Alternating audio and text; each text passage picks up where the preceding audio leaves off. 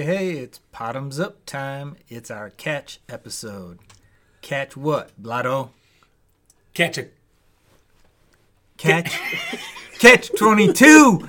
Come on now. Oh, I threw you a softball. Oh, my God. I had a swing and a miss there, you know? That went right over his head. I'm batting eighth for the Tigers right now. Wow. I thought you Just would a swing and a miss. gobble it up and hit it out of the park, but you sat there and looked at me kind of Like, what? dopishly. Is that a word? Well, this is how people know it's not rehearsed. Yeah. We exemplify not rehearsed. Authentic. Yes. Authentic and off the top of the head.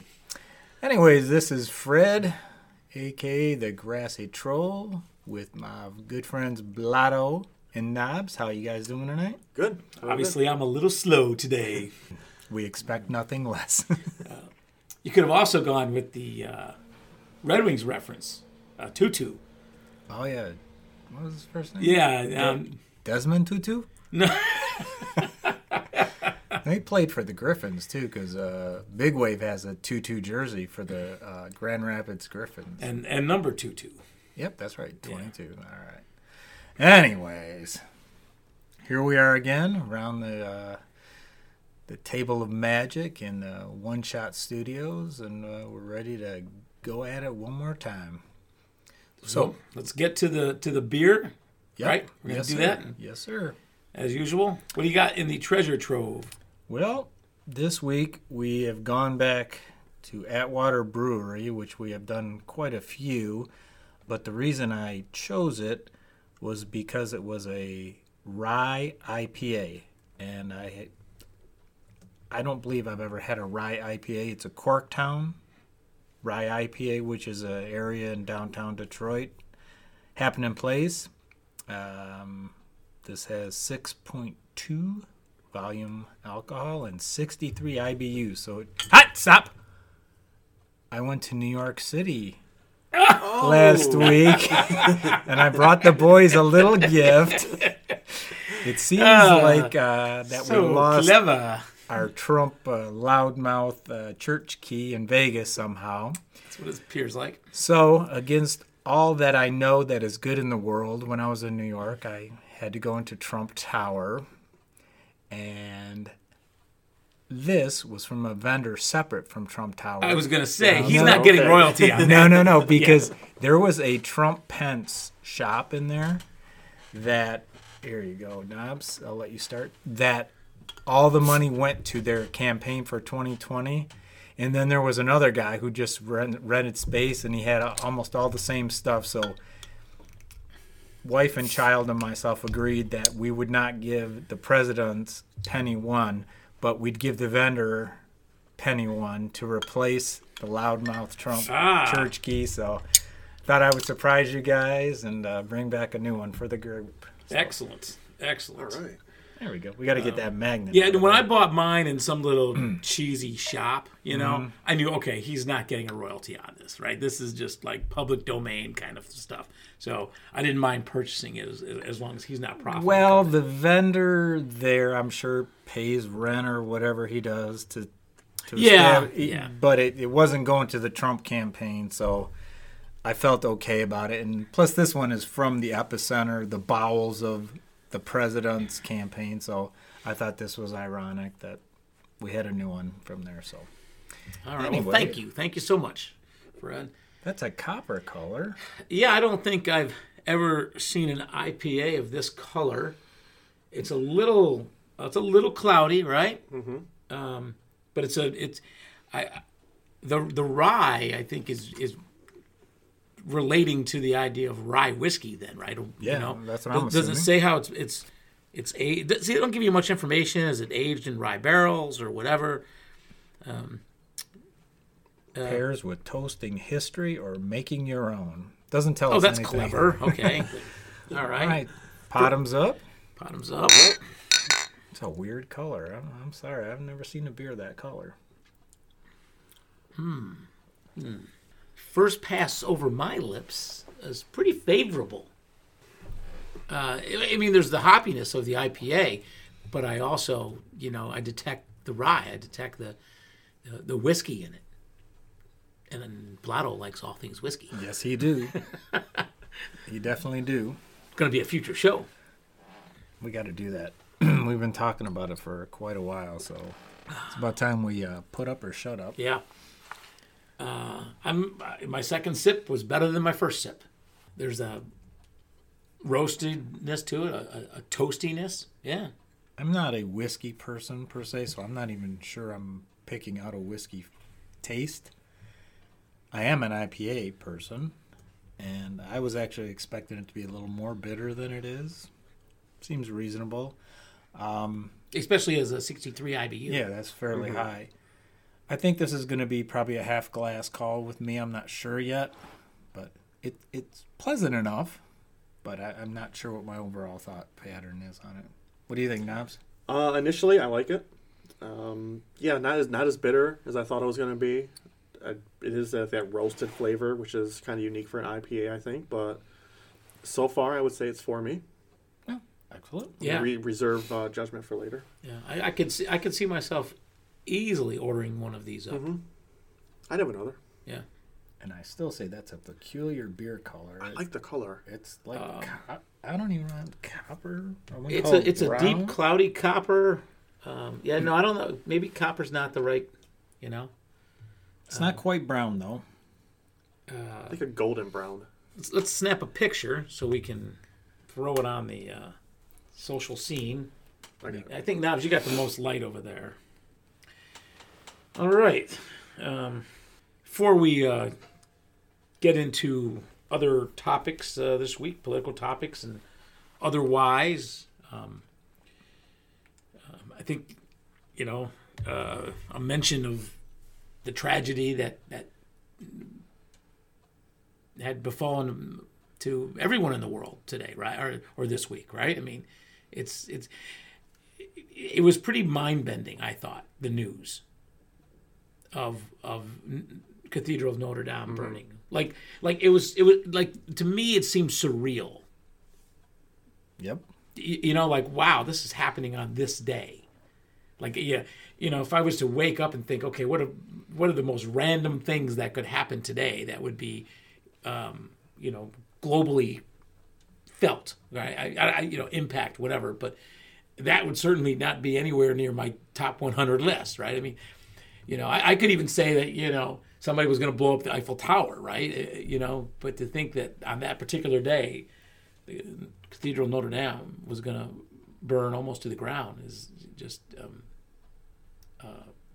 freakish, in my opinion. No, I totally agree. And like I mentioned, I was in New York City this past week, and we had just picked up a Junior's piece of cheesecake, and we grabbed a coffee at Starbucks, and we went into the Marriott because they have a really nice lounge on the 8th floor in Times Square, and we were just going to chill out, eat our cheesecake, have our coffee, and we look up, and Notre Dame is burning. Yeah. And be honest with you, I almost felt the same way as on 9/11. That feeling like I am seeing something epic, historic, that in 800 years from now, history books, people are going to be reading about the time that this 800-year-old cathedral was burning, and there was nothing that anybody was doing about it. You know what I mean? It felt, I can't compare it to 9/11, but it was that type of a feeling where I thought we were seeing something epic and historic. And just really, to me, like random. And just like I would have never expected this to happen, And you know what else, not to jump in on you, but when you're in New York, as you're going around doing your thing, you hear French everywhere. The tons of French tourists come to New York, and you hear it all day long.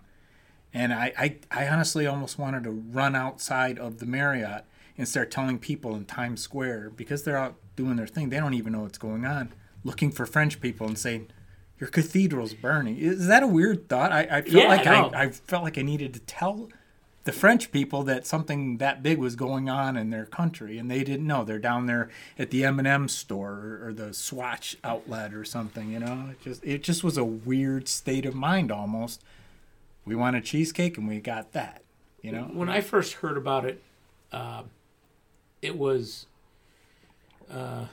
what day was it? Was it Tuesday? That it burned? Or No, Monday? Monday. It was Monday. Yeah, it was Monday because we were coming back that day. Yep. Okay, so I'm out of town with coworkers, and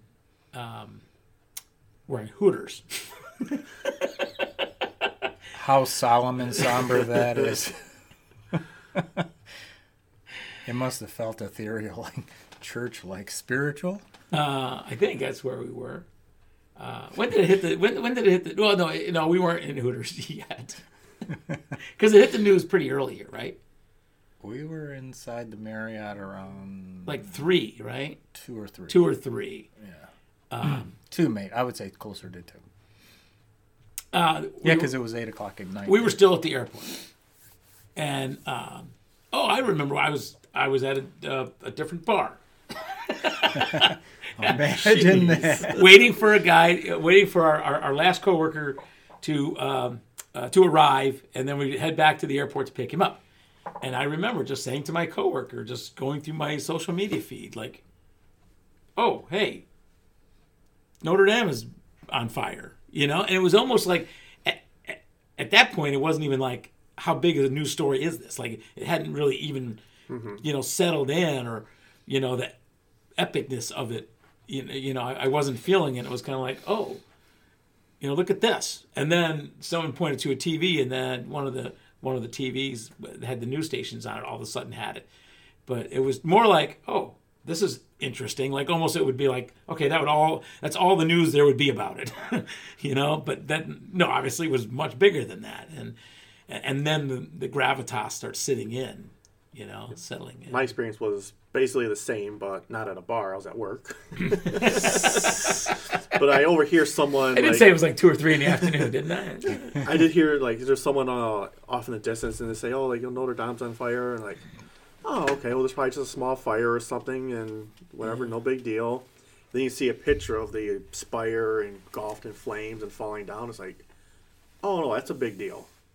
It's not a small fire. It's the entire place. And what was crazy about that fire is that that entire roof area, by choice, has no fire prevention or water system or anything. They knew that was the chance they were always taking, because they don't have, it's not piped for water in case there's a fire. And the second thing, because of traffic and location of this place, it was like they couldn't get, there's fireboats out in the Sand River, but they're 1/8 of a mile away or whatever. They couldn't help.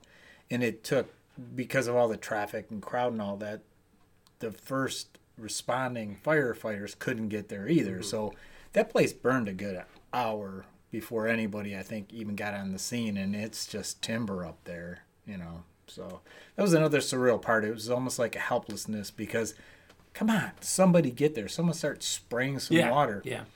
And it was just flames. Fly over with tankers. Right. I get wine tankers. Brilliant. Oh, wine tankers, huh? That's what I suggested is, why would you do water? They have the chance of them having water air tanker planes is probably less than having wine tanker planes. That was what I thought. Well, and they also explained that it could have done more damage. Yeah, it would have Absolutely. destroyed the building. Well, beyond what it was. I heard they saved a lot of the structure, though. Well, a lot of it is... And a lot of the artifacts. Right. Yeah. A lot of it was already off-site because it was just starting being renovated. Yeah. So... All right, well... It was interesting to hear about all the money. I mean, I think by now, today, they've raised like $1 billion between the church and donations and GoFundMes and all that kind of thing. And I saw, it was either a meme or Twitter, I can't remember, but the woman was saying she thought it was fantastic that all these people were immediately replying to the disaster because it is such a world icon, and all that $1 billion so far have gone towards it. Yet those 3 churches, those 3 black churches in, was it Louisiana? Yeah. Got burned probably didn't get anything from anybody or no. Well, they really received very little press about it. Very little press, and I'm sure they got even less relief. And part of the tragedy of that is the press, the news story about that is twofold. It's one, that 3 black churches were burned, but 2 is who did it. And, it's very difficult, I guess, for the mainstream media to keep that story alive the way it ought to, so that it permeates society the way that so many other stories do. There just doesn't seem to be enough there in the way that the news cycles. But, it's a really important story. And, the fact that it just gets buried so quickly is why it happens again. And it gives so much cover to, the right wing of America today, because it doesn't stay up in the news and doesn't blame the hatred and the fear and the bigotry that group of people live with. Which is a really big group in America, right? Yep. So there's a huge story in it, but the actual meat and potatoes of the story dies out very quickly. I mean, and then it goes away. And, should that story and those churches be receiving the same kind of attention as, Notre Dame? I mean, not to the global level, right? But from a religious perspective, yes, they are as much a house of God down in Louisiana as that massive, opulent cathedral in France. So it's not that I'm some kind of holy roller or whatever, but I understand they're the same thing. It's supposed to be the house of God in either case, and yet one kind of gets, swept under the rug, while the other one, for obvious reasons, gets worldwide attention, It's not fair, but life isn't, right? Yeah. Anyways, how about we lift our pints for a bottoms up for the 3 black churches down in Louisiana? There we go. And Notre Dame over in Gay Power E. Bottoms up. Bottoms up. Okay. This beer is getting better. Some memes to share this week. I have one that I hope you haven't seen because it just makes me laugh hysterically every time I read it to myself. So I hope you... Lots of build-up. You find it as funny as I do. But I won't go first because this is a closer. No, this is a closer. I don't know. I kind of want to close. I have one this week. You want to close? Yes. I'll open the show. All right. Okay. Mine's mildly humorous, and it's a political one. And it says, our founding fathers never wanted America to have a king, or in this case, a drama queen. And it's sadly looking President Trump with a little tiara on. It's pretty good. It's a visual. We'll post it. So they're all visual. It's a chuckle. All right. So you want to challenge my meme Shalom. of the week? Mine is it's just text, and it actually is just text that somebody quoted from Bill Maher. So all it is a quote from Bill Maher, and he writes or says, I'm assuming it came from his show. Mike Pence is so homophobic, he eats bananas sideways. High five. That was pretty good. Bottoms up. Okay. All right. You did not disappoint. Eats bananas sideways. It's believable. You know what? You're probably right. It's believable. You think you can be able to do it?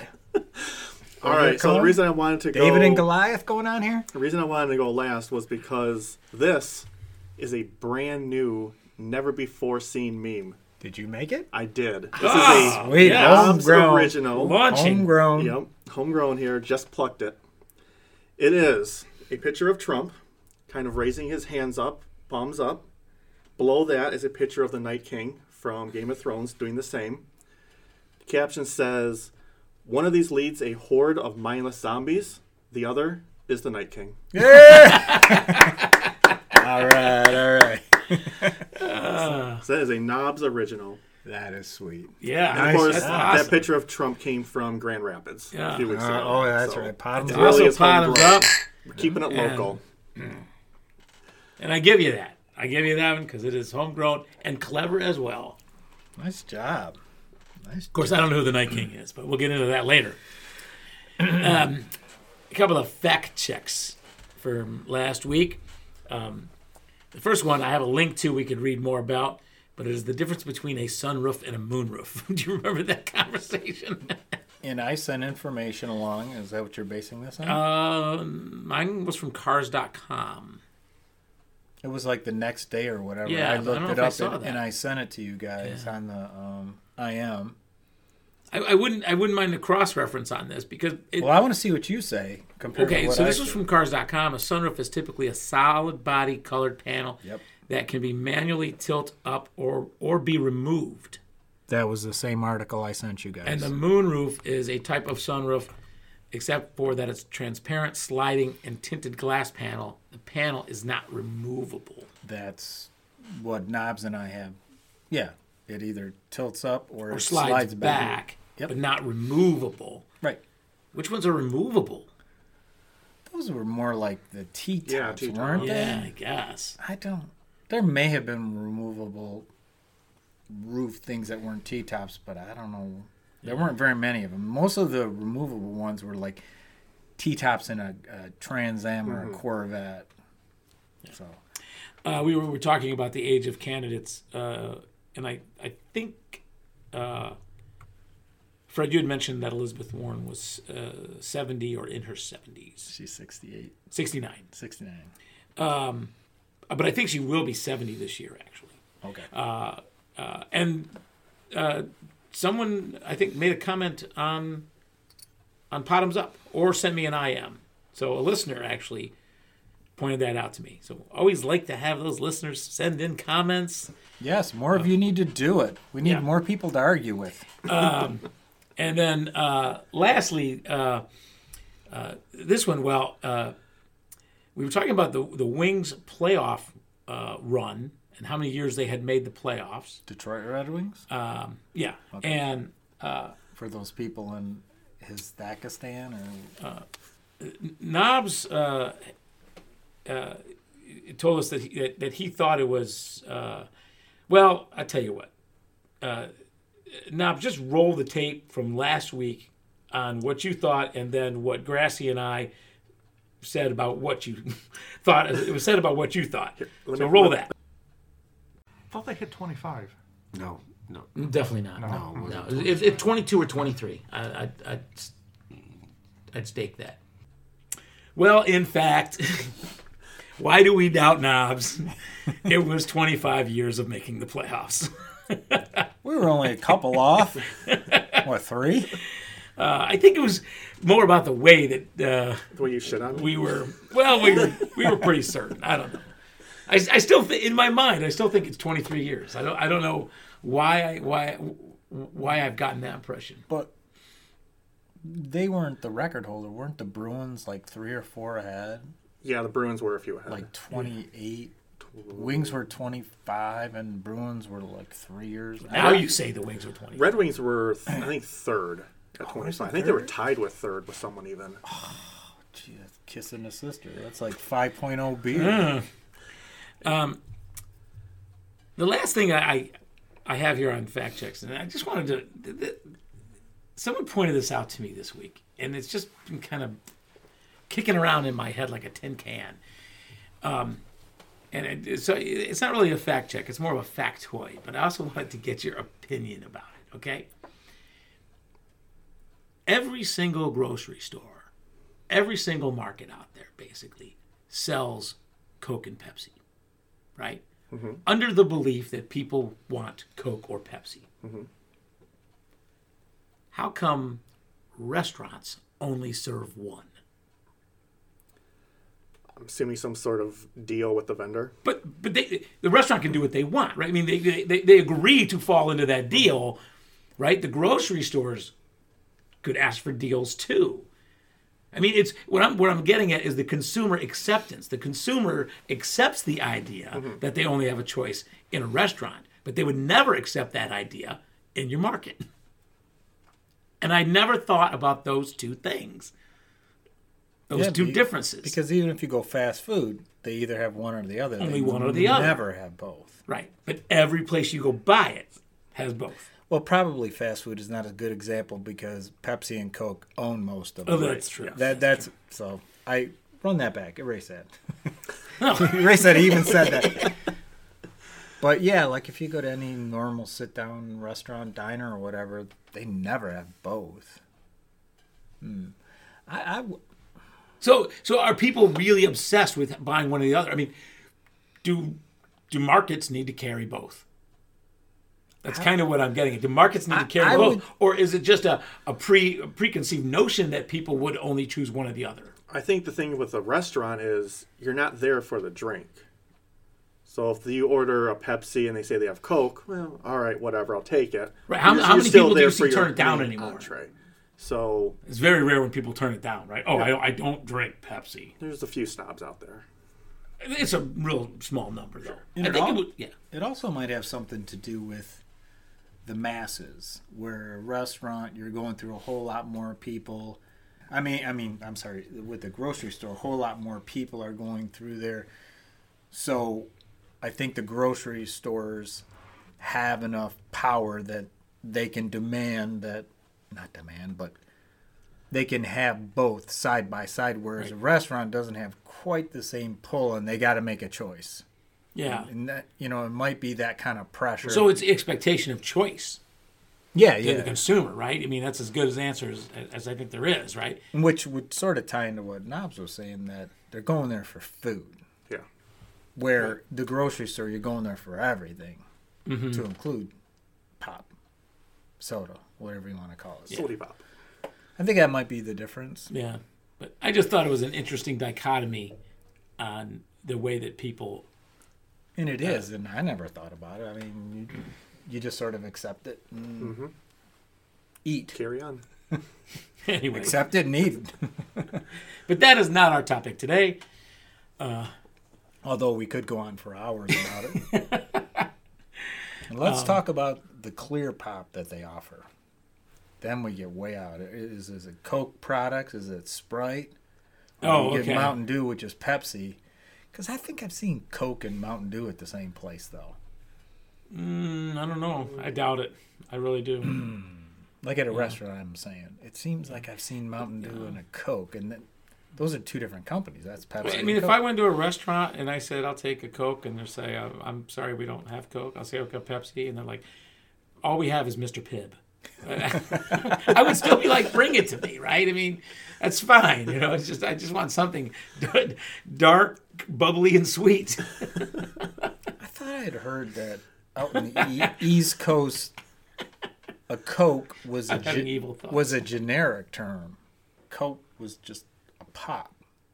A generic. Yeah, isn't it East Coast and Southeast? Yeah, I thought I heard if you order a Coke. No, cola. Cola. No, Coke. Well, it can be used generically like Kleenex, but I think cola is because you have Pepsi Cola and Coca-Cola and Pib Cola. No, you don't have that. But I think cola is the generic. Well, I thought Coke was the generic for the East Coast, and then they would ask you, well, what flavor would you like? Well, we know what the generic here is in Michigan. Generic? Generic term for soft drink. Pop. Yeah. Pop. Yeah. Pop. And I don't know how far that extends within the Midwest, but it's definitely a Michigan thing. Sody pop. It's not soda pop either. My father would say in his neighborhoods in South Philly, it was soda water. Soda water? Soda water.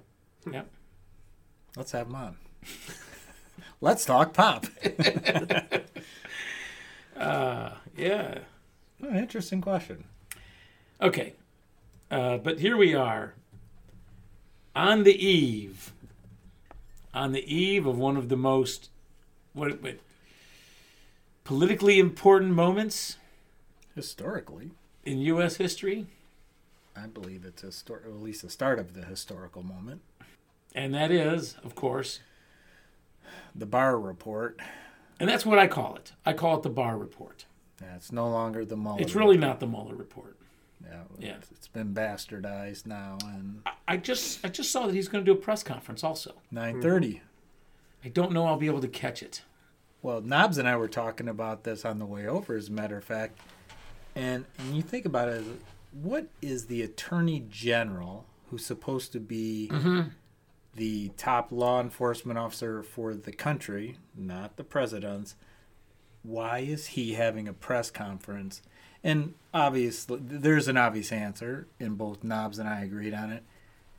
He's working on behalf of the presidents, shaping the story, getting out ahead before anybody gets their hand on that report. And they're trying to control the story, control the direction. Mm-hmm. It's pretty obvious why he's doing it. He's got an audience of one. Yeah.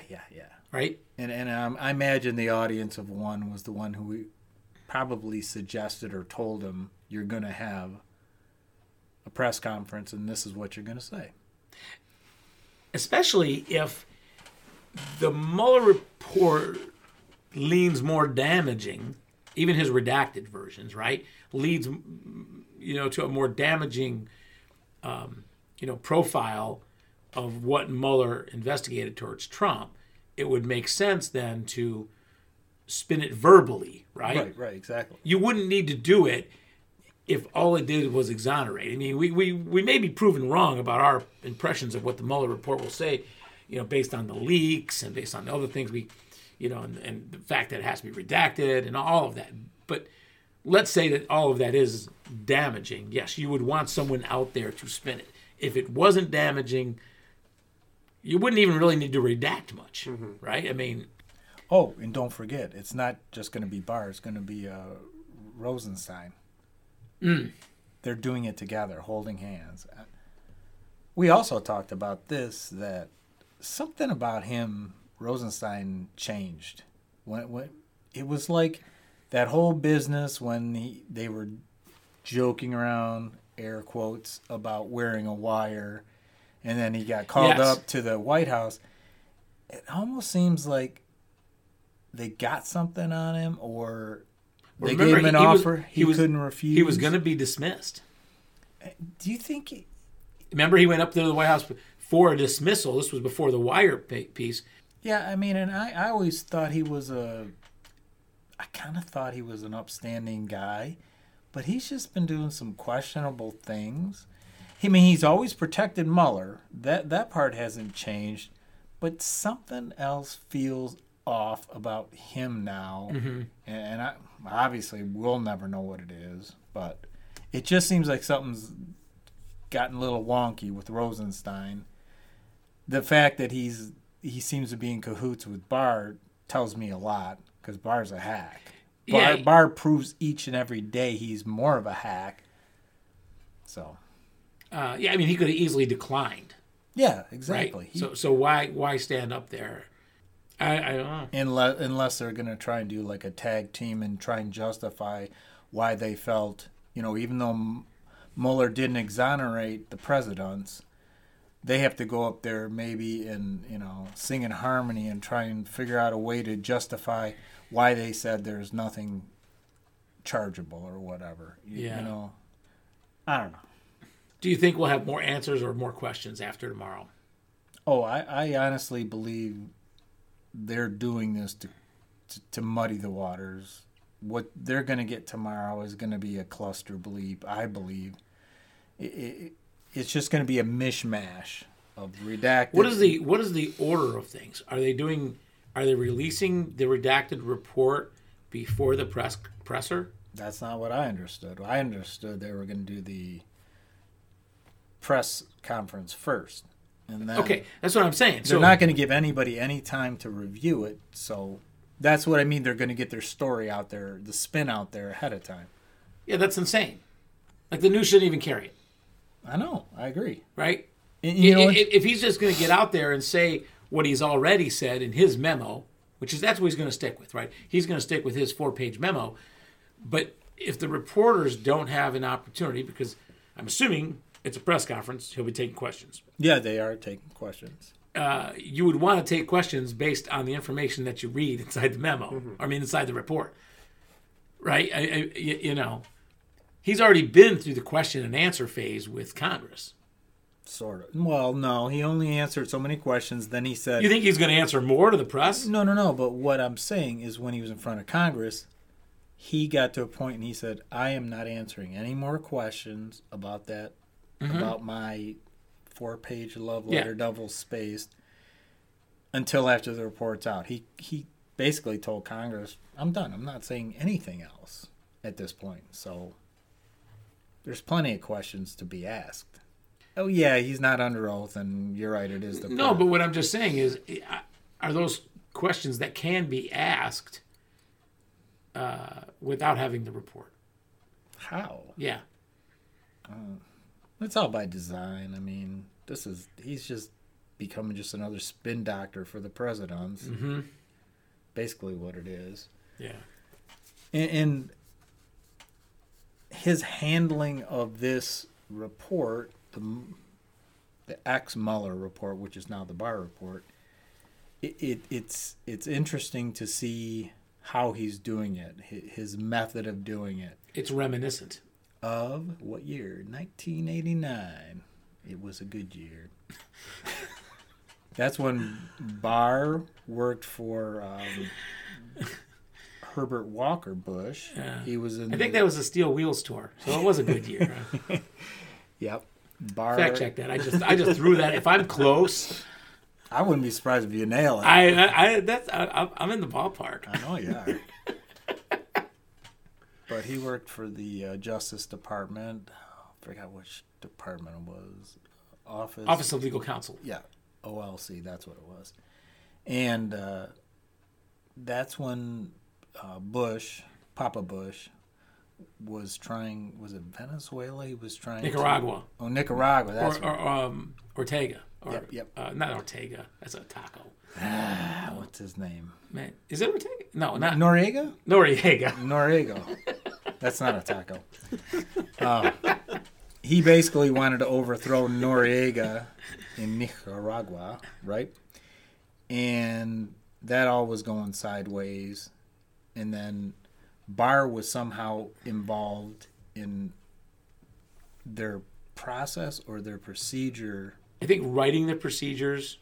Yeah. Of whether or not it's FBI could go to a foreign country and abduct somebody on behalf of America and arrest Noriega Yeah. without getting Nicaragua's permission. Right.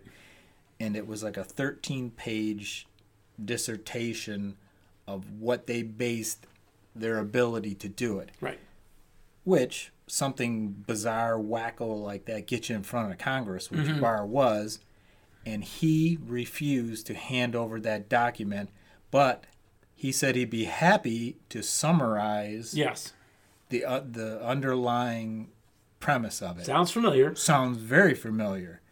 And you want to say something about it? No, go ahead. Okay. So anyways, He's on a roll. No, I just know you've got stuff to add to it, and I don't want to hog the conversation. Uh-oh. Okay.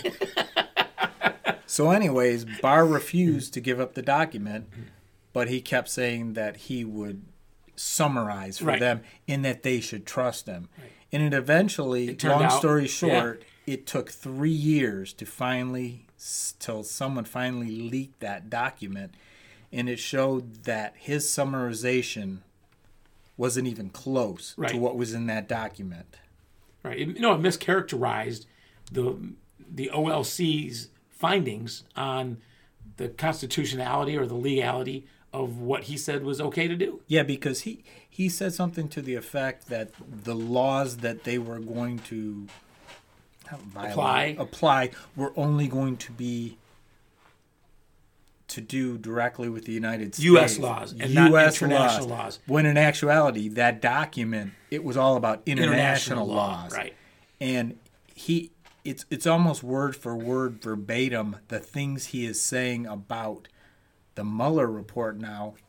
It's almost like he's parroting what he said back in 1989. The parallels are unbelievable. He's doing it right in front of us. And because back in 89, when it finally took 3 years for that document to actually surface, he was gone and it didn't stick to him. So it's like this thing was almost just like a blip in history. But now that it's been discovered, a couple journalists or whatever picked up on it and now have brought this thing back to life.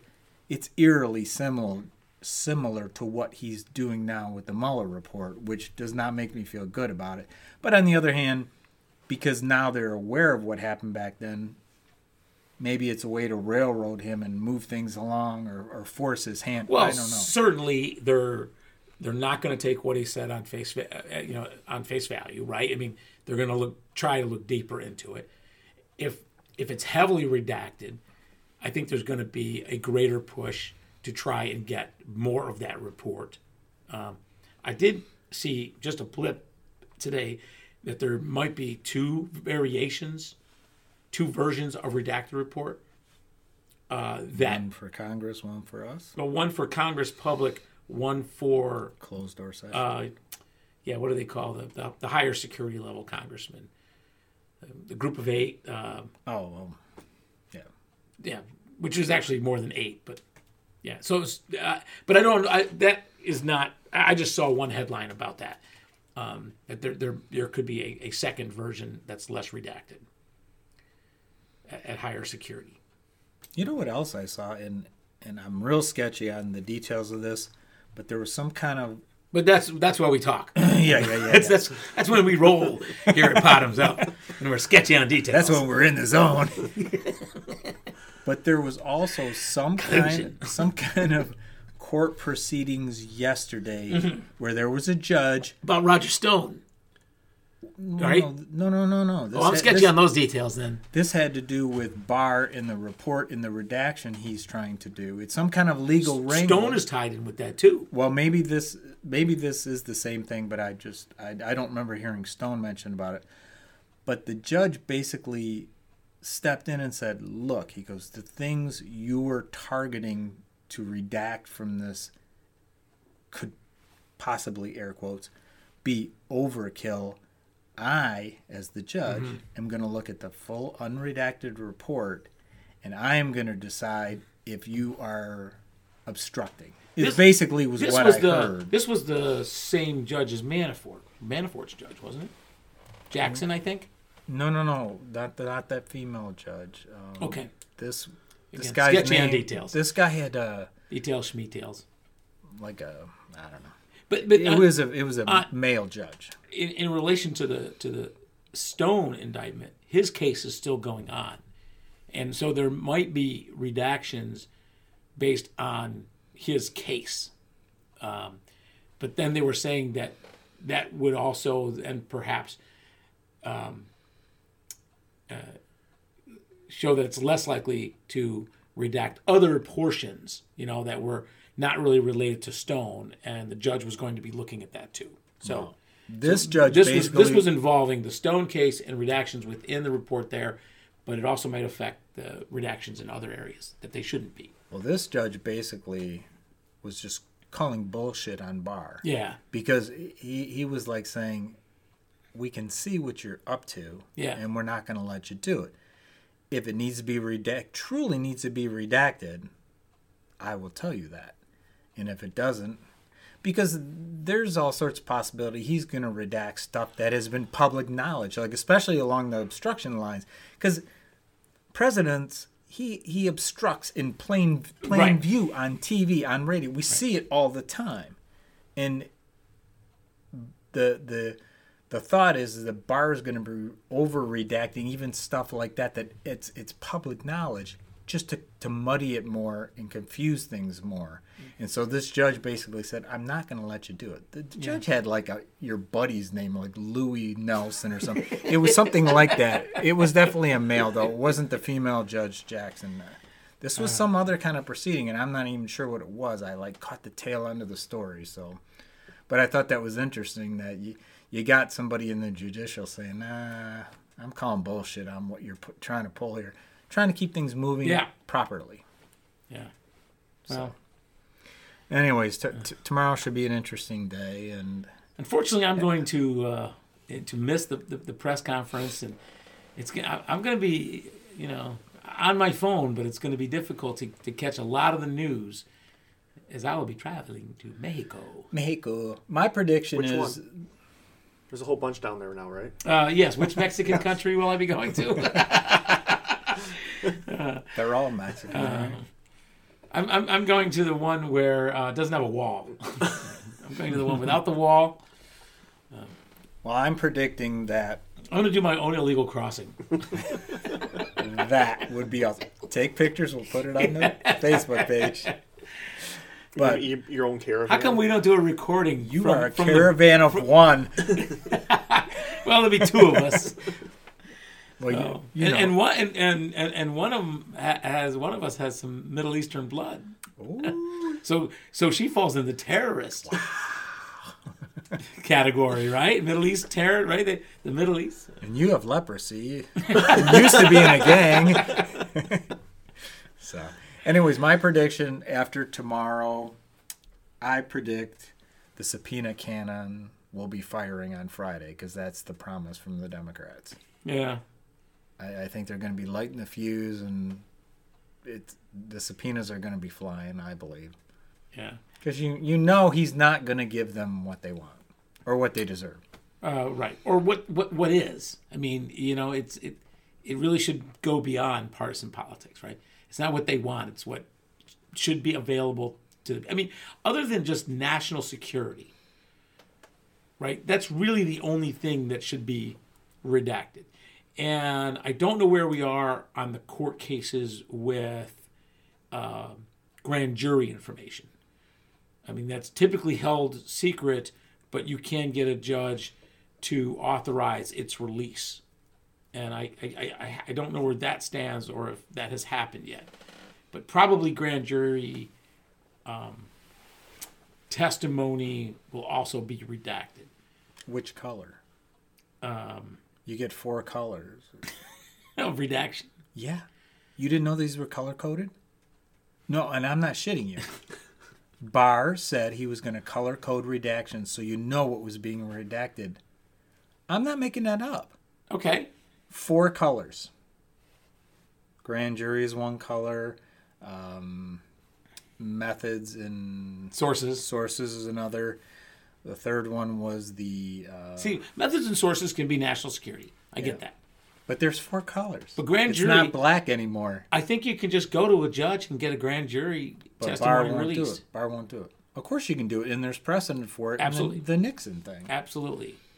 The other one probably would be ongoing investigation. It was ongoing investigation, and then third parties that The other one would be what Barr wants to redact. That's the fourth one. Well, the fourth one was supposedly people that were named but weren't being charged, so to protect their reputation. Bullshit on that. It's too bad, right? Bull capital S with a hit. I mean that cart has already taken off with the horses because Hillary Clinton. Oh yeah. Right? True. I mean, the FBI did that to Hillary. Unindicted co-conspirator, unindicted bad person, whatever you want to call it. Did that one. I don't. If someone is in that report and isn't being indicted but did some shady business, we ought to know about it. That's what the whole report is. So if Barr's redacting that, that's the entire report right there. That's why because it's all about what these people did that they shouldn't have been doing. Even on the collusion, forget about the obstruction for a second. We know what collusion took place, like Manafort giving polling data or Papadopoulos, talking to the Russians about, the campaign or whatever he was talking about, right? And the meeting at Trump Tower. There's already collusion. Yeah. I heard an interesting perspective because with all this stuff, you emotionally things can kind of get away from you. And I don't remember the guy's name, but he had a different perspective. He was trying to ground the rest of the group that were talking. He was saying the mistake people are making in this redact, non-redact kind of thing is they're looking at it in binary terms. Mm-hmm. Whether it's chargeable or not chargeable. And he said, that's not what you should be looking at. What this whole thing is about is national security. was this Right. this country, was this president, was this administration, were they compromised along national security lines, the safety of this country? Whether it's chargeable or not has zero to do with it. Whether there's criminal activity or not criminal activity, that binary thing is what's getting everybody hung up, and people are getting sucked into that being the choice. But the choice is was this president compromised? Was the people in his his administration, were they compromised? Is somebody else influencing what's going on? Ethics, norms, traditions, whatever. People are and I'm guilty of it. You get sucked into it, the energy of it, the anger and all that kind of stuff, and you want to see someone go to jail and pay for it. But that's not really what's going on for the last couple of years. That investigation has been about. I mean, well, everyone knew collusion is not against the law, right? So you have to then take it to the next level of conspiracy. The point is whether or not people were putting the national security of the United States at risk for political gain, and were not they only political, financial. well, financial gain, personal gain. Oh, personal gain. Okay, whatever, right? All of the above. All of the above. And that's really, we have set this bar, no pun intended, so low any longer that criminality is the only thing that matters. The ethics used to be up here, morality, patriotism. Those were the things that we would hold our elected officials to. Now, the only thing we hold elected officials to is it criminal or not criminal? And that's and I would actually even say it's less than that. It's not criminal, or it's indicted or not indicted. Right? That's really, because we can call it criminal if we want, but if they're not indicted, I mean, how many times do we see crap in the news about this person breaking the law? And it's like, well, then where's the indictment? Who's going to indict this person? And then they don't get indicted. Yeah, nothing happens. So it's really not criminal. And that's the world that Trump has lived in his whole life. He knows things that he has done are criminal. It's whether or not they were indictable. That's the line that he has lived on. Sad times. You know what I often wonder? Total non sequitur, but you're talking about the line he walks with criminality. I wonder if some point that dude had something with someone getting knocked off. And I'm not saying I know anything. Obviously, I don't. But I just wonder if there's somewhere in all that crooked shit he's been involved in for 30 years, has it got to that point where somebody in those circles he ran in? Yeah, I mean, I don't know. It's you sound a little bit like the Clinton conspiracists. But I just look at the patterns of behavior, right, in the unaccountability, and how far do you push it with people like that? Whether or not he has ever been involved in violent crime, to me, is not even as important as the amount of people he has financially ripped off in his life. I mean, he's done much more damage to society, him and his ilk, by siphoning money out of the system that belongs to other people. That's where the real crime is. Individual violent crimes are horrible, but they're really horrible for the parties involved and the immediate, relationships around them.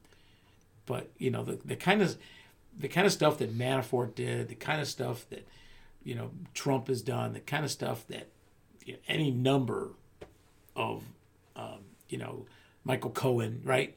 I mean, that's ripping off taxpayers. That's ripping off small business people, ripping off people that don't have the resources that you have.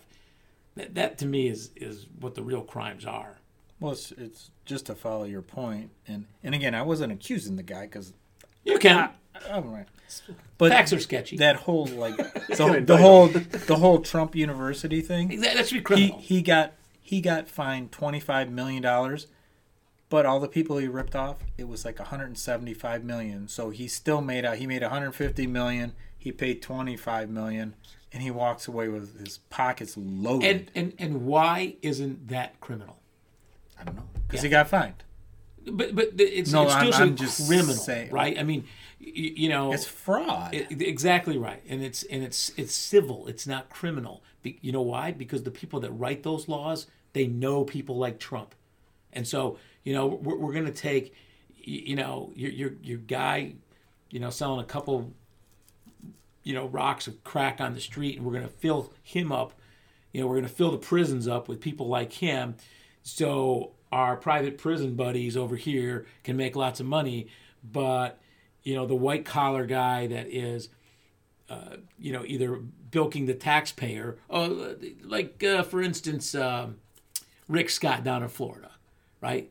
The biggest Medicaid Medicare scam in the history of the country is when he was running whatever healthcare system that he was running. Just billions of dollars defrauding the government. And then before they get fined, he walks away. He resigns. So as the CEO, he's not even connected at the time that the indictments come down, but they only come down on the corporation. The heads of those companies aren't going to jail. It's the corporations. And when the corporation gets fined, who gets hurt? The people that are trying to work for that corporation, you know what I mean? The vendors of that corporation, the employees of that corporation, the head honchos, they don't get hurt. You know, so you fine a corporation because the head honchos have done something wrong, that doesn't hurt them. That hurts the little people downstream. Put those people in jail.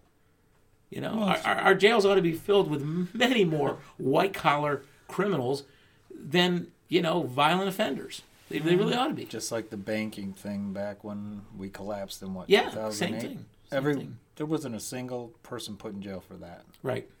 That was one of the biggest disasters in modern time, financially, and not a single one. They all got bonuses. Yeah, right. Bottoms up to them, eh? Yeah, bottoms up. All right. Okay, Grassy, then let's have another beer. What do you got in the trove? Beer the T squared. Beer number 22 for Catch 22 episode. For we Jordan Tutu. Jordan Tutu. That's right. All right, we got that name figured out. Did you look that up on break? Yeah, I did.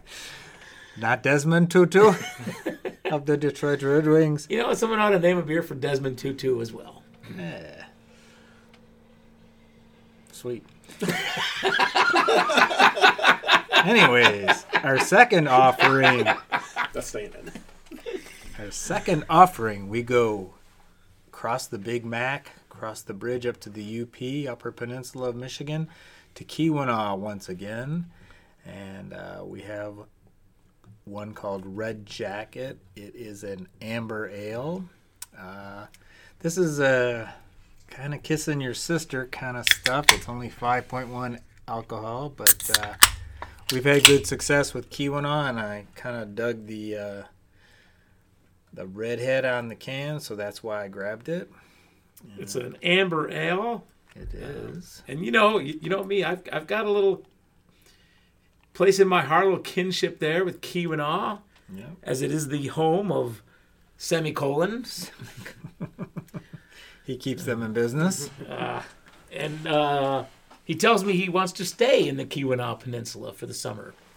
Really? Yeah, he's not coming home. What's he want to do up there? Whatever it is, I'm paying for it.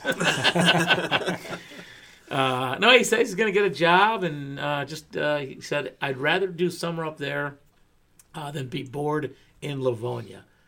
Not that there's anything wrong with Livonia, but I kind of get... Part of me says it's... And I kind of remember this because I spent a year at school up in the Upper Peninsula as well.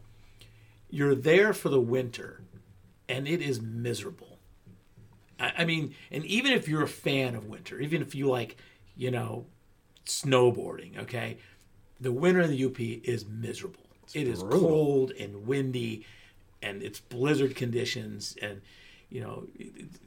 it's not like it's when it's that beautiful sunny 29-degree day where you like to hit the slopes, or snowmobile or whatever, right?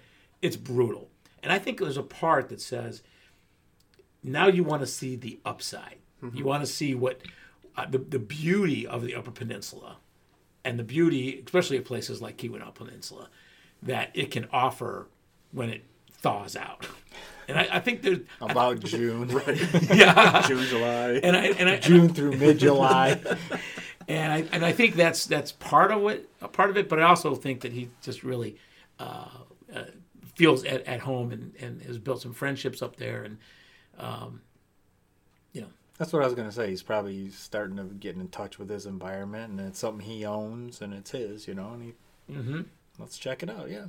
yeah. Bottoms up to him. All right, bottoms And up to then we'll give semicolon. Try the Semicolon. beer. Enjoy that summer. Another beer with a really nice color to it. I was just going to say that looking at the bottoms up pints, when we have a red beer, it does the etching, the bottoms up graphic the most justice. It Right. makes the cups look the best. So No, it's this is a true copper color. Yep. The other one was definitely more brownish, and I think if we had them side by side, we'd see a big difference. This is certainly a copper color, and I think the label talked about the copper mines of the Keweenaw Peninsula, which the Keweenaw Brewing, their theme of all their beers are basically about the mines. Right. And yeah, I think we've liked them. is that a miner's helmet It's a miner's our helmet. young Yeah. lady is wearing? Yep. Yeah, She's but- got very blue eyes. She might be a Oh yeah, she's a White Walker. she's a White Walker, I think. Boy, that's a segue. That's a spoiler alert. It's called Red Jacket. Did we mention the name? You probably did. I think I did. And Red Jacket has to do again with the Red Jacket mine, which was in the glory days of copper mining. And In it's at Calumet, Oktoberfest. Michigan. My initial reactions are pretty tasty. Yeah. Oh, I liked it a lot. I like this a lot. I'm not sure. Here it is. I was going to tell you a story, and it ties in with the beer as well. Okay. So my problem with this is it's a little bit watery. It's not very strong. And I think it's because Bottoms Up has spoiled me with like these high Yeah. alcohol beers, high flavor. And I was listening to the local morning radio show on my way to work the other day, and they got on the topic of beers real quick. And talking about like the 4 or 5%, and they're like, yeah, like those are okay. That's pretty much your average. It'll do you when you're pretty good. And someone mentioned 8%. And they're like, whoa, 8%. That's gonna hit you hard. Like you're gonna be out for the count. I'm thinking, 8%, like That's we kind make of our landing pad. anything below 8%, we kind of dump on a little bit. Like that's weak to us. Do you think it can? Do you think it affects the flavor though? The alcohol content, in a way. I mean, it might affect the flavor being, but in terms of stronger flavor or weaker flavor. I tend to find that the beer with more flavor has higher percentage in it. So maybe we should yeah, see. like It's IPAs. good question for GZ, our local expert. Yeah. But I don't think it's always the case, but more often than not. yeah, So, but yeah, I think it's got decent flavor, but a little more water than I really want in it. So the texture to you is too watery. It's Yes. too thin. Yeah. It's thin. it is thin, but I still like the flavor. I probably actually prefer the other beer, but this is going to be for me. No reason I wouldn't have this again. No, it's definitely for me. I like this beer, and normally I definitely go for a fuller bodied beer, but I like this. And again, this to me is the kind of amber that I wouldn't mind drinking on hotter days and summer days, because there is a refreshingness. And you know what's funny is they mention it's Oktoberfest Oktoberfest. style beer, which normally are the heavier. Yeah, I don't know if I don't see. I don't I don't see agree. That's why I Oktoberfest. mean, Yeah. like you're saying, this could probably work on a nice hot day, and I agree. And an Oktoberfest style of beer, I would never think, wouldn't think that way. Yeah. So Fred, you had mentioned prior that you thought this beer was going to be liked by all of us, And that got me thinking about the first beer that we all agreed on in the For Me category. Scotty? Yes. Scotty Karate. Scotch And Keystone was in town, and he provided us with beers in the past from Pennsylvania, and he brought me another 12-pack of variety of beers. So I said, let me go out and I'll buy you some Michigan beers. And this also ties into the fact that, we definitely don't kiss our sister because the three beers that he went home with, I think, had a combined ABV of about 27. Yeah, nice. Sounds about right. And so we went to my favorite establishment to buy the beers. He picked out I helped him pick out. I pressed upon him the Scotty Karate Scottish Ale. I said, this was our first triple winner. I said, you're really going to like this beer. And I'd forgotten. That was high octane. Yeah, I didn't remember that part of it. Yes, because then he started looking them up, and he's like, oh, my God, all these beers. Then the other one, which is more obvious for high octane, was the KBS, which I had not actually had yet. And we still have to bring it onto the show sometime. I had that a couple of years ago, but I had my first one over at Red Ox the night before. And I loved it. I thought it was outstanding. It's good. I like it. Yeah, it was really, really tasty. Yeah. And that's strong though. That's 12.2. Yep. And so that's not kissing your sister. That might be going to bed with your sister. So I sent him home with. That's a whole different thing. So I sent him home with the KBS, the Scotty Karate, and then he picked out one that we had not done yet, but it was also for an IPA. It was pretty hopped up, and that was the Bell's Hop Solution. I've had that. Yeah, I think I've had it. I would say I've had that at the that. bar. I've had that at the bar on Yeah. tap. Yeah. And I said, you're not going to go wrong with Bell's. It's a good beer. Hop Solution tells you everything you want to know. Yep. He likes some hoppy and bitter.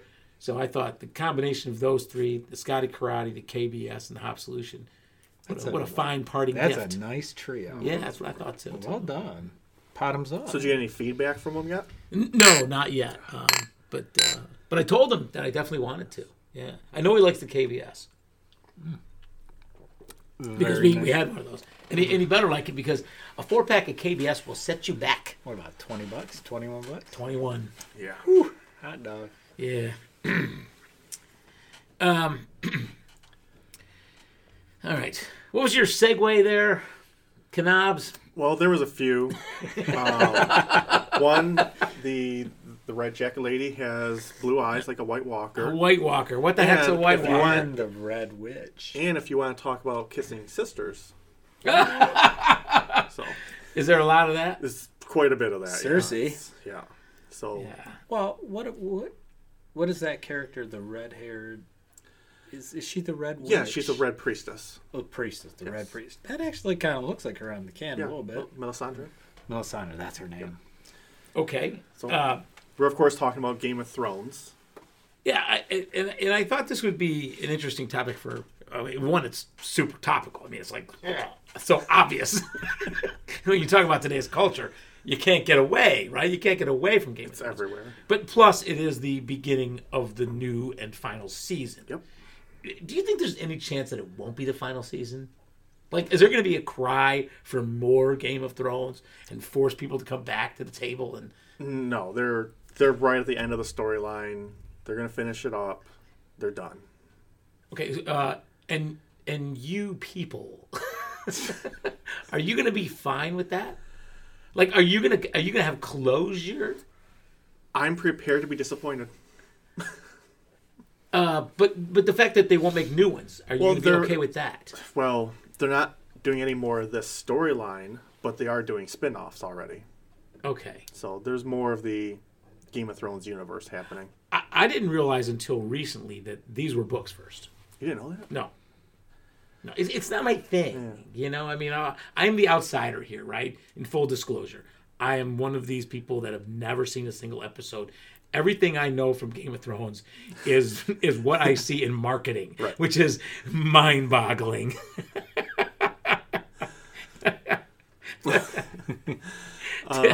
Tim Curry. Tim Curry. Frankenfurter. Yeah. Fred just shared a Tim Curry picture on a Game of Thrones throne or whatever. That's the Iron Throne. That's what the Game of Thrones is. They want that seat because that controls the 7 kingdoms. Please. That's it. Okay, I get it. Frankenfurter won. Yeah. Spoiler. Yeah. See, I barely know that there's a game, so I'm definitely on the outside of this. But you also know that I've been a big proponent of having this as a topic. Yeah, it's funny. Like, I didn't push it. Fred, you didn't push it. It was the non-watcher who pushed this topic. Because the cultural impact of this seems to be, it's just mind-boggling to me how much I see. And I don't want to put it just in the group of marketing. Like, marketing to me is, license deals for, night lights or batteries. Yeah. Why would you say such a thing? Or, on the box of the Coke or Cola or Pepsi, right? So that's or T-shirts and hats, right? So that's merchandising. The marketing of this really seems to go baseball's the flamethrower beyond that. Baseball's the lunchbox. And so it's just a huge cultural impact, and that's what I find curiously sort of amazing about what Game of Thrones has done in terms of its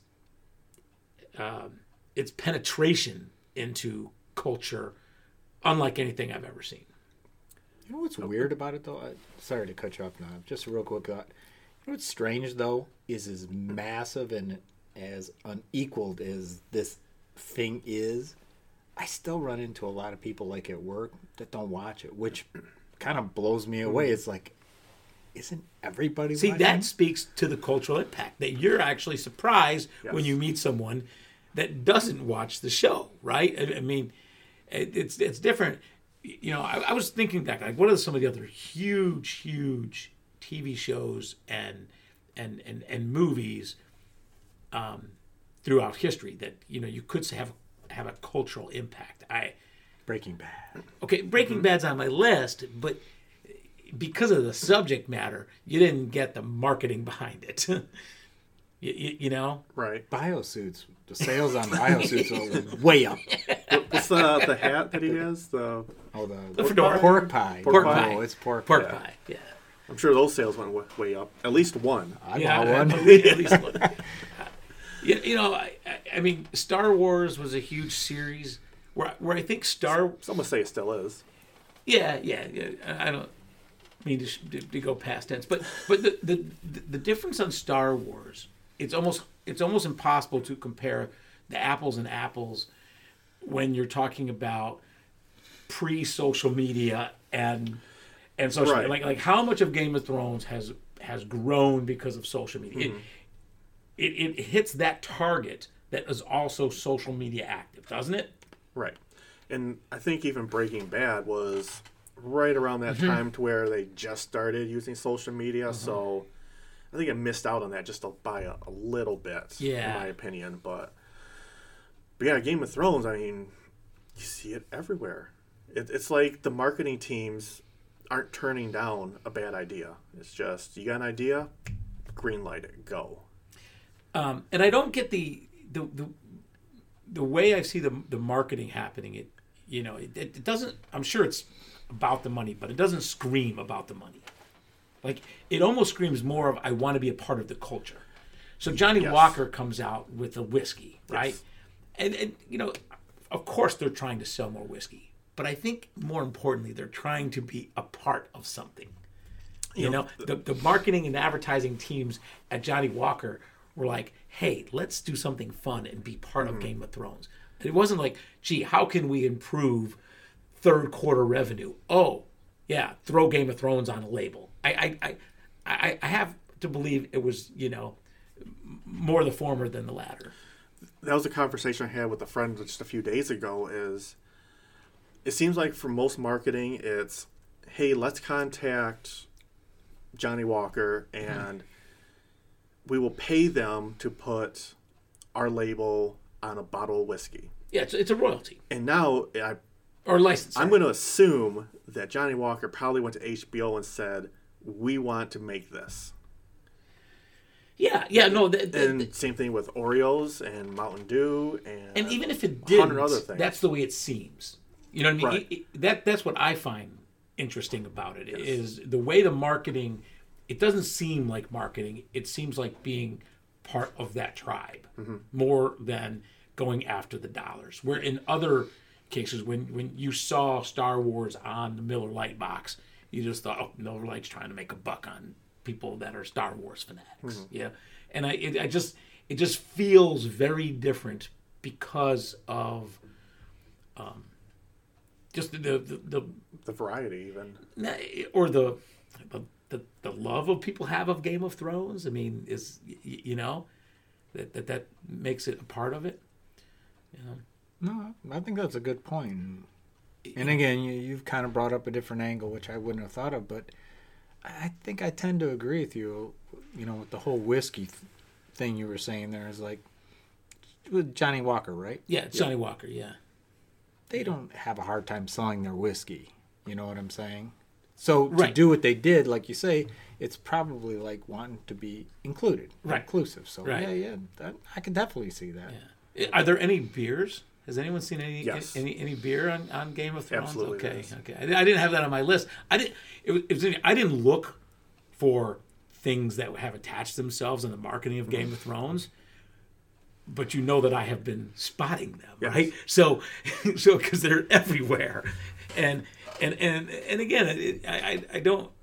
It seems more like here's some things that aren't necessarily about selling, right?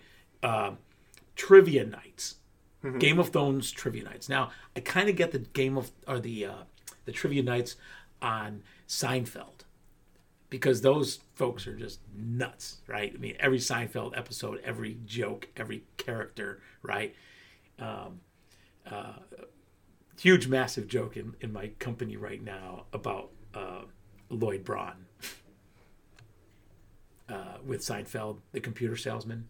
Every time he sold one thing. Oh, yep. Okay. I know the episode. I've signed this new customer, and all he does is keep telling me how much he's going to sell. And so now I keep repeating this to my company. So now I'm the Lloyd Braun. and so far, haven't sold anything, Right. okay? But The phone wasn't even plugged in. but right. But anyway, so I get the that's where I kind of understand that with Seinfeld, but there's not very many others that you could do that with. But then Seinfeld doesn't have the marketing. So if you look at any of these other big media franchises, Seinfeld, Star Wars, Breaking Bad, Simpsons, whatever it is, they have the bits and pieces. The Game of Thrones seems to have it all, right? I mean, Simpsons had all that celebrity attraction. Yep. Game of Thrones has tremendous celebrity attractions, right? Seinfeld had all the, the followers that knew all the jokes and all the routines and all the characters. But they didn't have the marketing. Game of Thrones has both of those. That's why you can do trivia nights with Game of Thrones. I mean, I like trivia nights at the bars.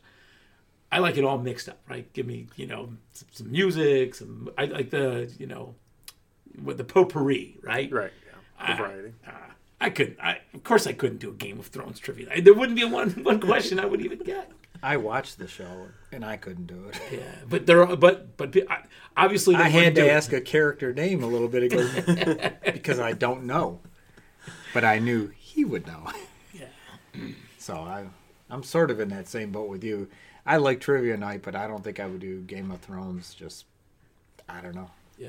Another real world example of Game of Thrones impact is on travel and tourism. Oh. Where again, I'm trying to think of another. I can't think of another media franchise that has had the impact on travel and tourism, where it's like it's New Zealand and Scotland or whatever it is. Is that where it's? New Zealand, Scotland, Iceland, Croatia. I think Canada as well. Spain. Parts of Canada. Okay, but Canada's not reaping the benefits. I think Pierre Trudeau would disagree with you.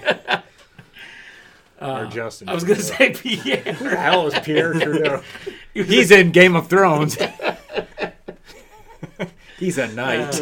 I think that was his dad, wasn't it? I don't know. Pierre Trudeau? And then who was the comic strip writer, Trudeau? Is that Eric Trudeau? Or... No. We'll fact check all that. Oh, God. But Okay. was Pierre Trudeau Justin's father? He was prime minister. I think so. Yeah. I think I'm dating myself. Yeah. I'm living in a But I flashback. mean, the comic. I'm just drinking. You know, the tourism thing is huge. Another one, which is kind of sad, and I think we talked about it or shared something about it, and that is the husky adoptions. Yes. And I remember reading something about husky adoptions about 2 years ago, and whoever wrote the story did not correlate it to Game of Thrones.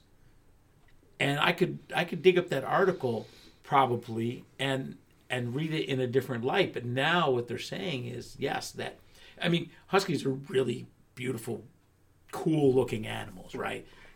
And I can understand why people want them, but then they find out that those dogs are work. They're difficult to raise. They're a big dog. Right? Big dog, and they gotta run. They gotta run. They gotta play. They take a tremendous amount of interaction. They need a lot of combination between indoor and outdoor, and they do take a tremendous amount of training if you want to take the wildness out of them. But so that article talked about people were adopting and breeding these huskies at this incredible rate, but then they were ending up going back into the rescues. Mm-hmm. And then, it wasn't long ago that they started doing quote unquote husky rescues, just like they do greyhound rescues but it wasn't required before. And then you sent me the article about kind of pointing to Game of Thrones being a cause of that. And a couple of years ago, it wasn't known. Yeah. Yeah. Ever since I think season 1, like it's just everyone wants a dire wolf looking dog now. A dire wolf. 2? Weren't there 2 wolves? Then the 2. No, there was one for each Stark child. Yeah, right. I was thinking of just John and his brother. Rob, yep. See? I don't even know Rob, and he's an important character. John had one, Sansa had one, Arya has one. What about Bran? Yes. Bran. How well do you think you would do on Talk about annoying on GOT Bran. trivia? Average. I know a lot. I've done a lot of looking into different theories and everything, but I've never read the books. So if they start touching on that, no. Do you know how well do the books follow the series follow the books? From my understanding, interviewing knobs now fairly closely. Yeah, but the last 3 seasons, including this one, they've gone past the books. The series is still ongoing. The book, so my understanding is they're ahead of the books. Yes, my understanding is the writer Martin, he knows how it's going to end, so they've given him that. So they're kind of writing their own path who's driving to it the then? ending. Yeah, I guess who's driving. There's 2 the ending? showrunners, and they've been working with Martin since day 1. So yeah. I'd mentioned that a couple of the real world ways that Game of Thrones has invaded the Ravnik in Croatia. Mm-hmm. They are turning away tourists. I think that's the Red Keep, if I remember correctly. King's Landing. A huge economic impact in Northern Ireland. That would probably be Cersei's kingdom.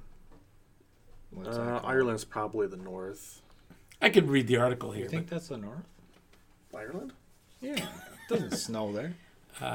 Anyway, I won't read the article. Baby names. Oh, really? Uh-huh. Yes. Tons of baby names. I hadn't thought about that. How many Aryas are there now? It exhausts you. How many? You know what? Arya comes up. Other popular characters have lent their name to babies around the world as well. Arya, the Stark's youngest daughter, inspired the names of 1,135 babies born in the United States in 2013. Tryon, the Lannister. Tyrion. Sorry. Lannister. That's a South Pole elf. Theons. Yep, Theon. Theon. Green. That wasn't number Greyjoy. one. Greyjoy. Wrong color. Yeah. I'm in the ballpark Yeah, you're with close, that. man. Yeah. How many, Jo- how many Jo- Joffreys do you think there are, Fred? No one would name their kid Joffrey. Well, they John might. was number one. Jon. I just made that up. I bet you it is Jon. Oh, Jon. No, not Khaleesi? Oh yeah, Anyway, that's the Dragon Queen. there are college courses available. And what else? The show's popularity forced an Australian street to be renamed. Yeah. And then, like there's just tons written about like the psychology of it. When you watch the show, when I read these articles about the psychology or how it's, you can apply it to the meaning of life. Do you see all of that happening in this one little world? I don't know about the meaning of life. However, I do have a real crackpot theory about the entire show. Okay, love it. In that it's a metaphor for global warming. And I won't spoil a whole lot for those who haven't seen it, Lotto. There is a looming threat to the kingdoms, the White Walkers. Okay. That's first few minutes of the season 1, episode 1. So, but that's coming, and some people are like, these things are real. Like, this is not make believe. These zombies are real. They're a threat, and all the other kingdoms are just fighting for power and money, and they're not dealing with the looming threat, I see. global warming, climate change. So, But Jon Snow. He's above all that. Well, he's seen it firsthand. He's a believer. He was at the Black Wall, was it? No. Castle Black. Castle Black. The 700-foot wall. And that was the first defense against the White Walkers, Yep. correct? Correct. So, yeah, he's gone beyond the wall and he's seen them firsthand, and he's trying to unite these kingdoms and say, this is our threat. We need to take care of these first and foremost. He basically is saying, if we don't all fight together, we're going to die together. Yeah. So, yeah. I don't know. Thought about global warming. That's not crackpot. No, It's the way you explain it, it seems almost kind of obvious. Actually, it does. By you saying that, it's like, wow, that's actually a very good way to look at it. I told you I was in New York, right? I've heard that once or twice. We yeah. went to Shake Shack. Oh, did you go to Shake Shack? You went to Shake Shack? told They had I told Game of Half Pint about it. Thrones shake cups. Yeah, they had a special menu. Did you get the menu? They didn't have a menu. I only saw the shake. Did you go to Madison Square Garden one? No, the one Oh, in well. Times Square. Okay, you messed up. Did Half Pint not tell you? No. You have to go to Madison Square Garden. Yeah. Where they had a special burger and a milkshake. I only saw the milkshake. It was like, the reason we didn't get it, because it was mint. And we didn't want mint. Yeah, the mint's supposed to be... I wanted a chocolate malt. I like mint. The mint is supposed to be dragon glass inside the milkshake. And then the burger has a special dragon breath sauce on it. And you're supposed to order it in Valyrian. Really? Yeah. Is that like speaking Klingon? That's Daenerys' language. Oh, okay. Tonight, I believe it's tonight, the Detroit Tigers have Game of Thrones night at Tiger Stadium at Comerica. Okay, so what would that be Well, at a baseball game? they I want heard you people to mention- dress up, okay, usually. But whatever. But in addition, I think the first 10,000 fans get a Ron Gardenhire Game of Thrones bobblehead. He's sitting on the throne. Oh, on the Iron Throne. Iron He's sitting on the Iron Throne, and he's the manager of the Detroit Tigers. So. Did I tell you I went to New York recently? But you know what we just missed? There was like a 40-foot Iron Throne. Oh yeah. At the library or at the Met, one of the two. It was this massive, like 40-foot tall thing, and we just missed it. So Did you go to the one that you could sit in? I didn't see that. You can talk to Half Pint. I went through and sent all this stuff you could do in New York with regarding Game of Thrones, and you didn't do any of She it. didn't say anything about sitting in the throne. Yeah, it's in it was in a fort, and A fort so it was an old fort. You got to go there and find it. in New York? Yep. I didn't know that. In one of the boroughs? Yeah. Oh, interesting.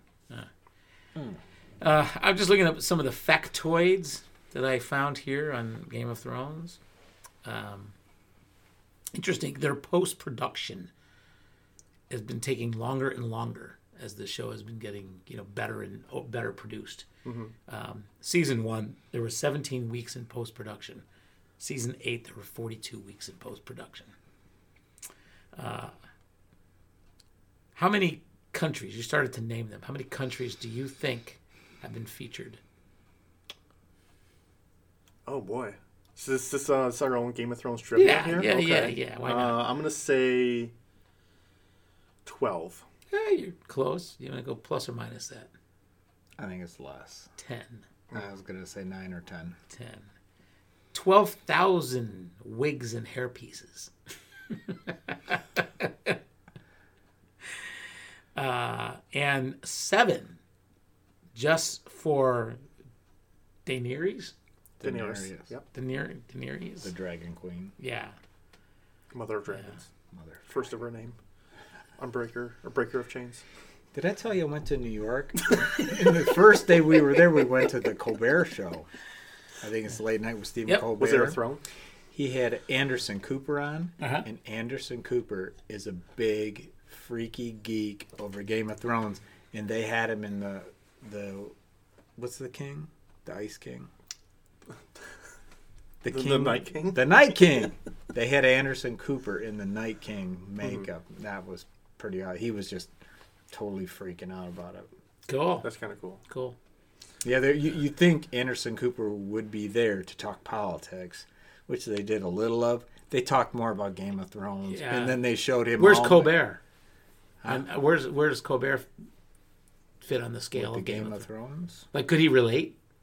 Or was he like me, just sitting there like, what? I think he knew a fair amount about it, but I don't think he was a big fan. Yeah, I believe Colbert so. is a diehard Lord of the Rings fan.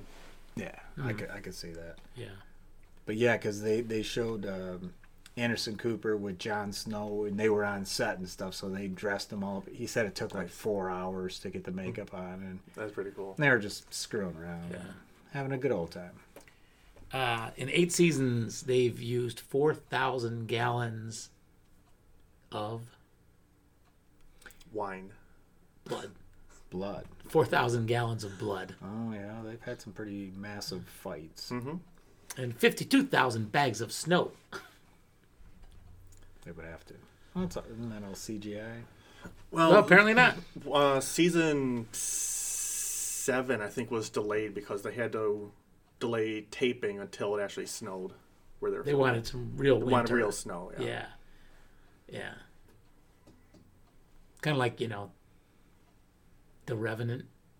That was all filmed in real Real snow. Real snow. bears. I believe it was. Real bears. But it was a real bear, but real snow. I think. Real it bears. was like CGI freezing. snow. Yeah, it was just miserable. Leonardo, him and that bear, Mm-hmm. looked real to me. Anyway, so now you have those factoids on your trivia night. So, what's the other one I saw? Evening dinners that are all themed. Really? Restaurants are having dinner Oh, themes mhm. for for Game of Thrones? There's a local place by me that has themed drinks. Okay, so what Cocktail happens? drinks. What happens after this episode? Does it go away? That's what I'm trying to understand. So do you ever think you're going to sit down one night and just I'm not a binge. binge the F out of it and I- just go from front to back? I've only binge watched Breaking Bad. I was late to that game, and I did binge watch as much as I could in as short a period of time as I could, and I loved it. I don't know, you know, fantasy sci-fi has never really been my thing. Would you characterize this as fantasy? See, that's people don't like putting a label on. Yeah, Game of Thrones. it's fantasy. I mean, there's a bit of magic and obviously dragons Dragons involved and are cool. zombies. So Dragons yes, are cool. keep in mind that a lot of the like political intrigue is based off of real world events, though.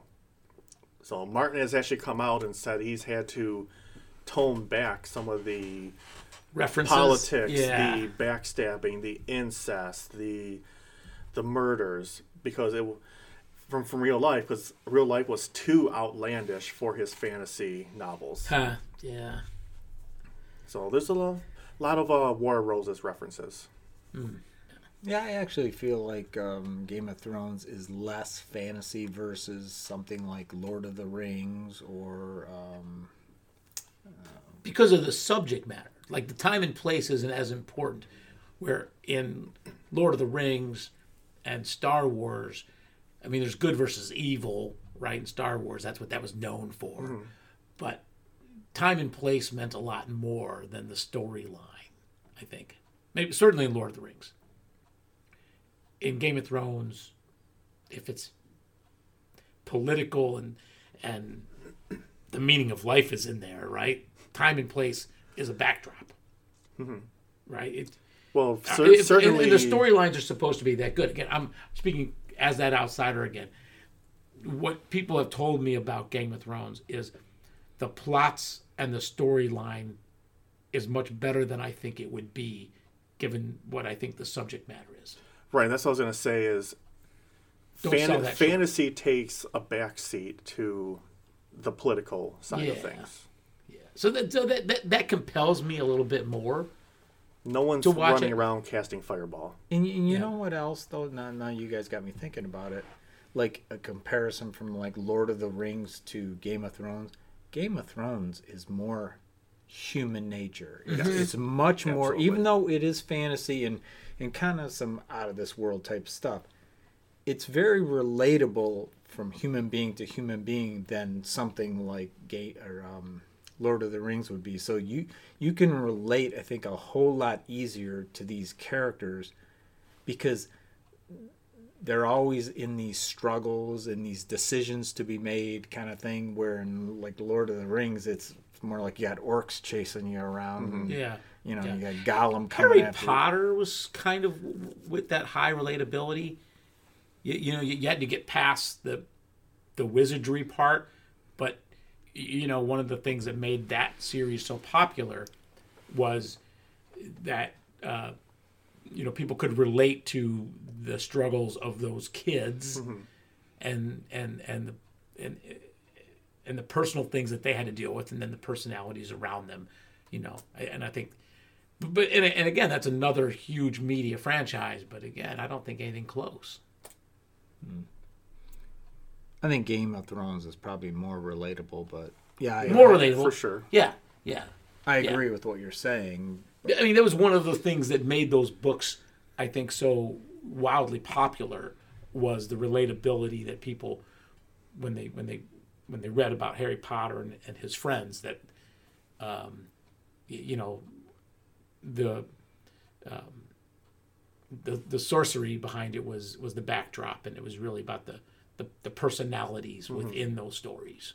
Were you a Harry Potter guy? Nope. No. Never got in Harry Potter.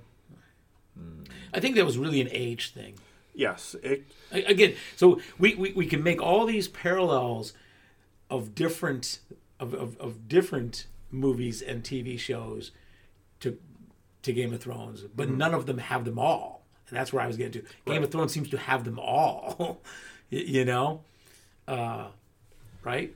Yeah, for sure. Like Harry Potter got popular just as I was like getting out of that age bracket that would fit that demographic, I think. So I never got into it. Yeah, no, it was definitely an age thing. Not that there weren't people outside that for age sure. that enjoyed Yeah. the books, and then you went to the movies, but you went to the movies oftentimes. For me, is why would I Kid. watch Harry Potter when I have Lord of the Rings? Yeah, I suppose. I suppose. I agree. Same choice. All right. Well, I hope you find something else that can occupy you after season 9. Well, let's see. We've got the spin-offs for Game of Thrones. Yeah, what's They're- happening? I don't think they've actually laid out like a timeline for when it's happening or even when it's going to occur in the timeline. There's a Lord of the Rings show on Amazon coming out, which they tossed $250 million at the I remember show. hearing about the production. Yeah. So that's going to be awesome. I And think then the Russians are behind that. yes, probably. They're With behind money everything. like that. And then there's the also a Saudis. Wheel of Time show coming out, I think on Amazon or HBO. Is that a book? Yep, it's another fantasy series that I like. So Wheel of Time. Yep. It's not about time travel? nope. Okay. Nope. Yeah, we could do another show about how much I despise time travel. So we're doing a show on Doctor Who then. Here we go. You know, all of the things I talked about were more U.S. based, but yes, getting outside of U.S. cultural impact. Yeah, Right? that's huge. Doctor Who's huge. What, yeah. since like 1964? Whatever, When- right. When did that You start? know. Was it 64 or something like that? Oh, geez, I should know this. I remember that as a kid. And like, what is We didn't this? understand it at all. Not at No. all. No, I when it was barely like understood we- Monty and we Python. yeah, and- we caught it because it was on CBC. Right, That was right. the only reason we got it. The rest of America didn't get CBC. That's true. We were right across. Yeah, no, they Canada. didn't get CBC in Arkansas. They didn't. They didn't Bill and Hillary weren't down there They didn't watching. get CBC in Cincinnati. It's a unique situation in Detroit. Yeah, I haven't. Back before cable, that we were able to pick up Canadian Right. television CBC, Canadian Broadcast. Corporation or whatever it is. Company, Yeah. I thought. Or Yeah, because company. we used to get all the weird stuff. We get Monty Python. We get the. They still show more hockey games today than they do here in the U.S. Wow. We took it for granted. Yes, we did I absolutely. think it's still around. yeah, I'm sure CBC. it is. Yeah, Of course it is. Of course it is. it's their. I think it's government subsidized. It's like Socialism. It's like state-run government, a la Timbits. Yeah.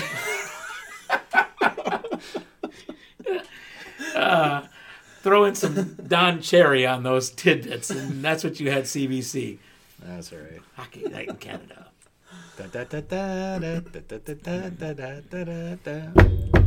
All right. Okay. Well, Hey, And on that bombshell. yeah. You're out, Grassy. yeah, I am. Out. Bottoms up. Bottoms up. Out. Cause baby, I hate you. Cause baby, I hate you. Cause baby,